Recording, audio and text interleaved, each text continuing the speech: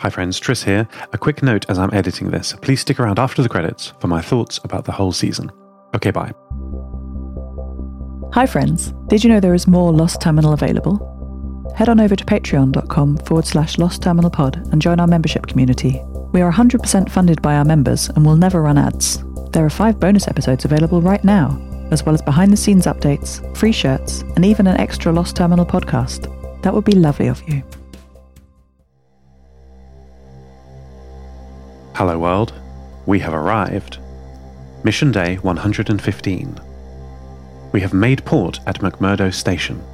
As we sailed around Ross Island, I felt rather at home. Antarctica is covered in lush green vegetation. The continent, not my friend, hopefully. I initially thought it looked like Siberia with its pine forests. That would make sense to me. We're the exact opposite side of the world to North Greenland, which is also a pine forest. But these trees are not the same. They're not even trees. The whole land is covered, horizon to horizon, with giant ferns. The ship was a hive of activity. I scanned the horizon with Maddie's cameras and saw, on the top of what my charts say is called Observation Hill, a large, dark-windowed, wheeled vehicle. It's Antarctica, I'm sure. Her radio's broken, but I shouted through it that we were coming all the same. Captain Yeshi organised the crew in the galley. They each gave their reports. Linda Knorr said the land looked sound. The giant tree ferns, as she called them, suggested a stability to the ground that we would be able to work safely on. Camille Forrester and Amelie Kotov were each gripping the other's hand very tightly as Amelie spoke, confirming the perfect state of the iron engine and the good condition of the ship, despite the speed at which we had been travelling. Pavel Wader presented the crew with a project he had been working on since Fiji. Lightweight, strong coats with uncountable numbers of pockets, pouches and straps for gear. Maddie recognised the material as the same she is wearing. Since Pavel gifted her with a little coat of her own, I had not been able to persuade her to remove it. Nor do I care to. The captain gave a brief summary of the plan. Everyone would go ashore, keep in contact with the Molly Hughes II through Maddie's connection to me, and I would monitor everything from the ship. I would be following along through Maddie's eyes. We'd get the lay of the land as we travelled through the abandoned scientific camp, and then climb up the steep sides of Observation Hill to reach my friend Antarctica. There was no time to lose. The team, the crew, my friends, rushed to help.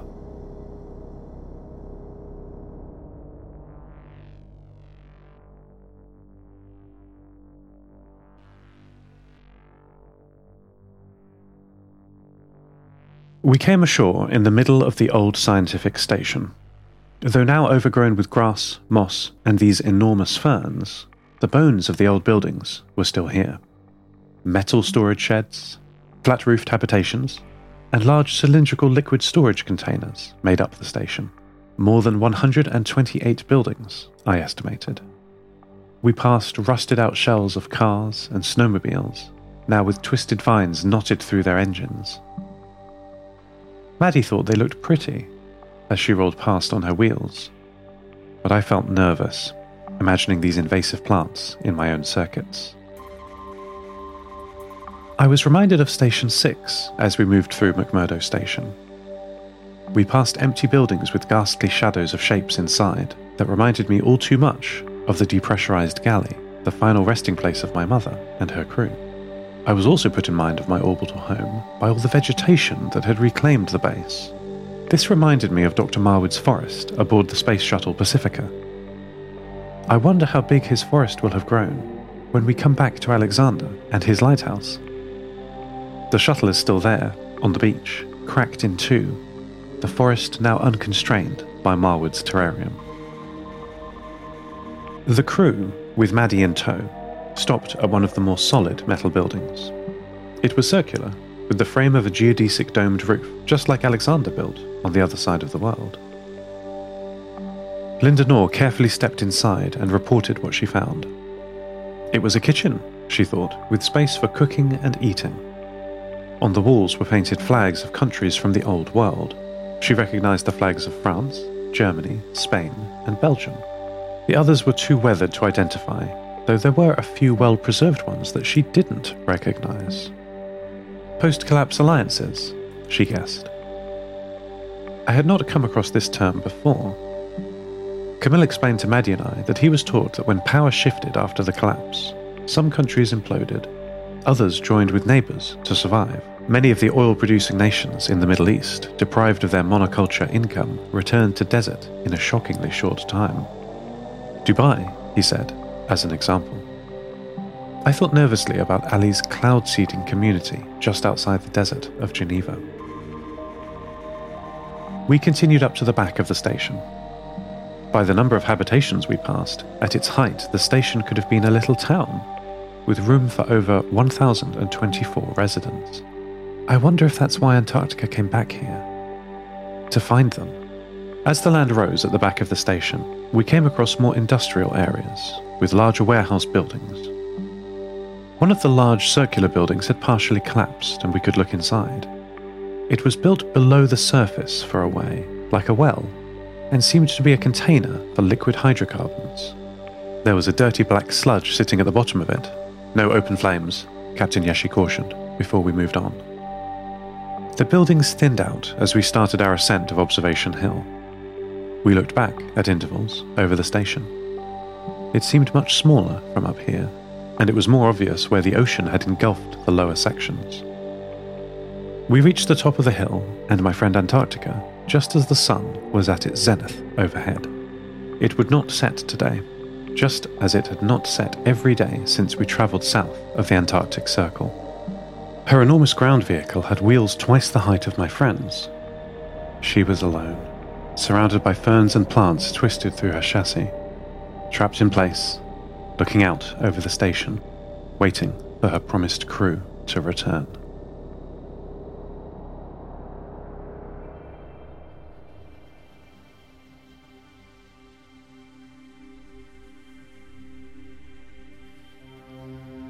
My friends unloaded their packs of equipment. Pavel passed around some dried fish. Everyone was silent while eating. They might have been silent even if there was nothing to eat, as the decayed monolith of Antarctica's vehicle stood before us. After the food had been consumed, I sensed a reluctance in my friends. I guessed that they were thinking we had discovered a corpse rather than rescued a friend. I was still hopeful that this was not the case. "Shall we find a door?" I asked, my voice crackling out of Maddie's speakers into the thin midday air. The crew all stood up straighter and looked at Maddie. Yeshi replied first, asking Amelie to bring out her tools. Finding the door was easy. There was flaked white and yellow paint marking it out on the rear of the rusted vehicle. As Camille and Amelie began prying the heavy door open, I noted a small broken window below and to the left of the door. The hole in Antarctica's armour. After 18 minutes of heavy work, the pair broke open the door. Black, rust-flecked water ran out onto Camille's boots. He called out and stepped back, surprised. He glanced at Maddie, and I felt his shocked look. Hardly an auspicious start to our investigation. "Hello there," Amelie called through the door, and coughed as the humid air from inside hit her. Antarctica, we're here with Seth," she said. There was no response from the speakers of the vehicle. No lights, no signs of life. Pavel and Yeshi picked up Maddie between them and placed her inside. There were banks of computer systems here, desks with instruments on, and I thought I recognized a microscope. But no lights, no sound. Only the creeping vines, twisting through the consoles and cables.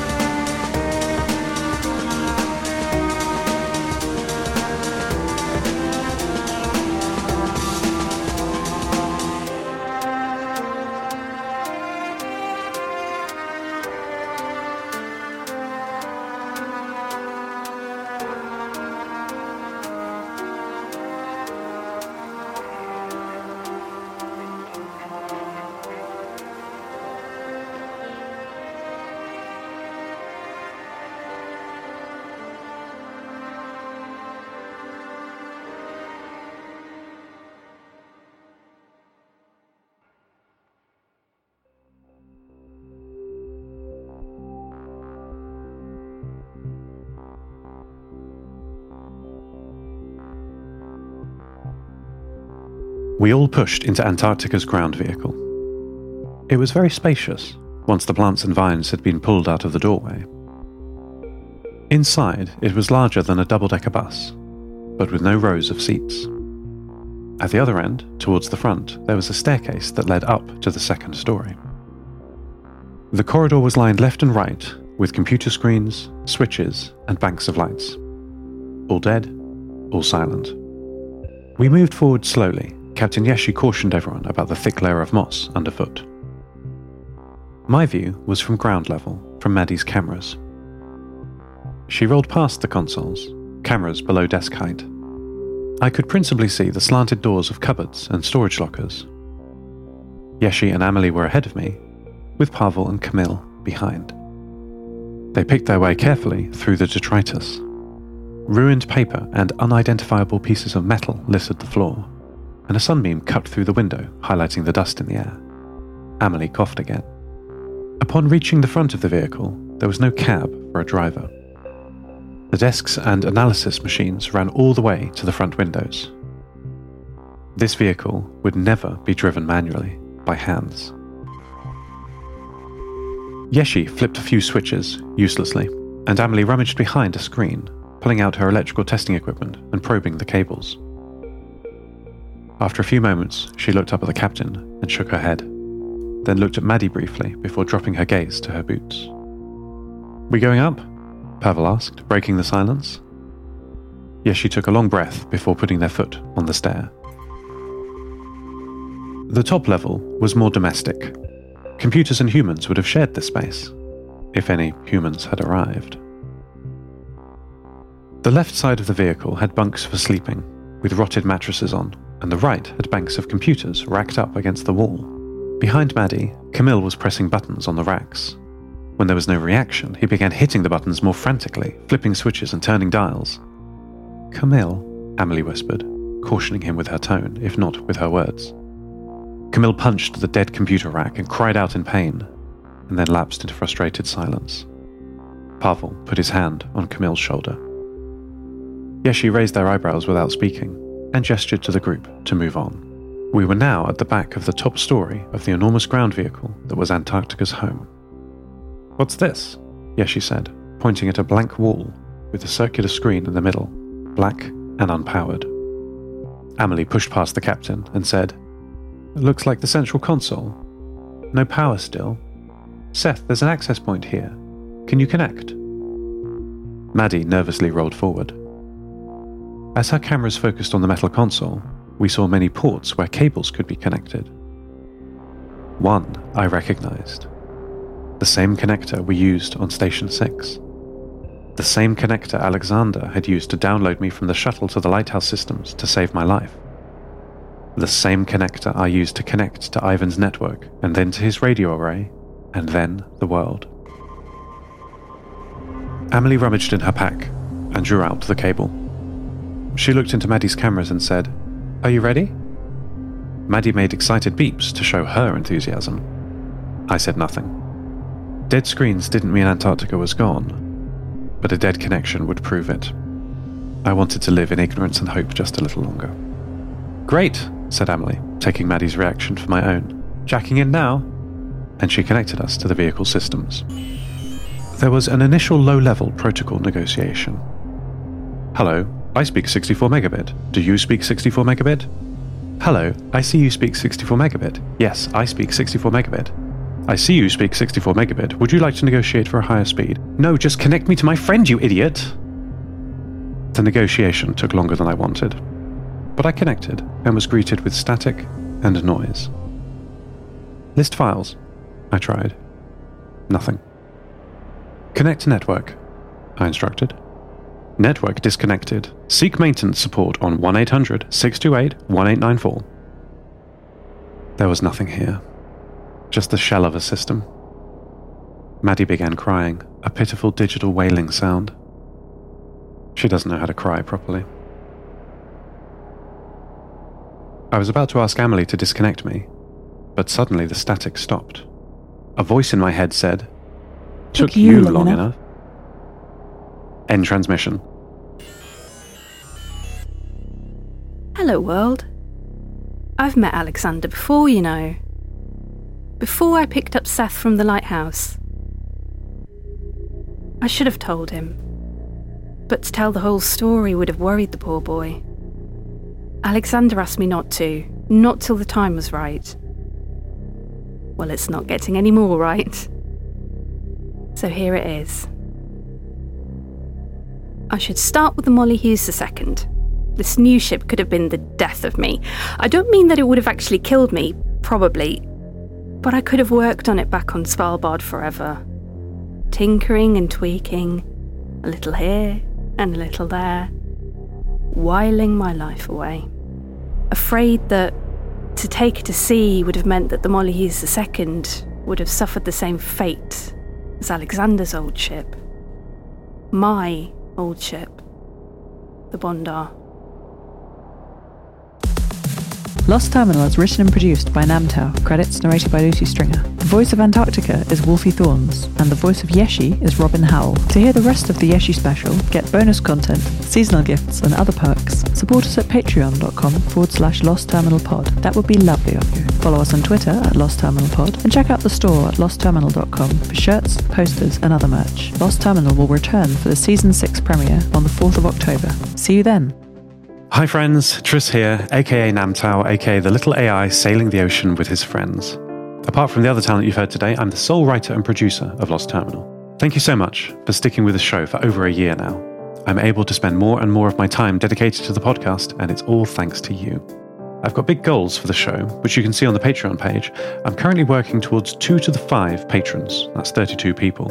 When we reach this level, I will set up a Discord server where patrons of all levels can chat with me and, now and then, the other cast members. If you want to help the show even more, I've added the producer tier, a fourth tier that includes everything in all the other tiers, plus your name in the credits of every episode. Thank you all so much for your support and lovely messages. I wake up early every day to make Lost Terminal the best it can be for you. Keep an eye on Twitter and Patreon for announcements. Talk to you again on the 4th of October.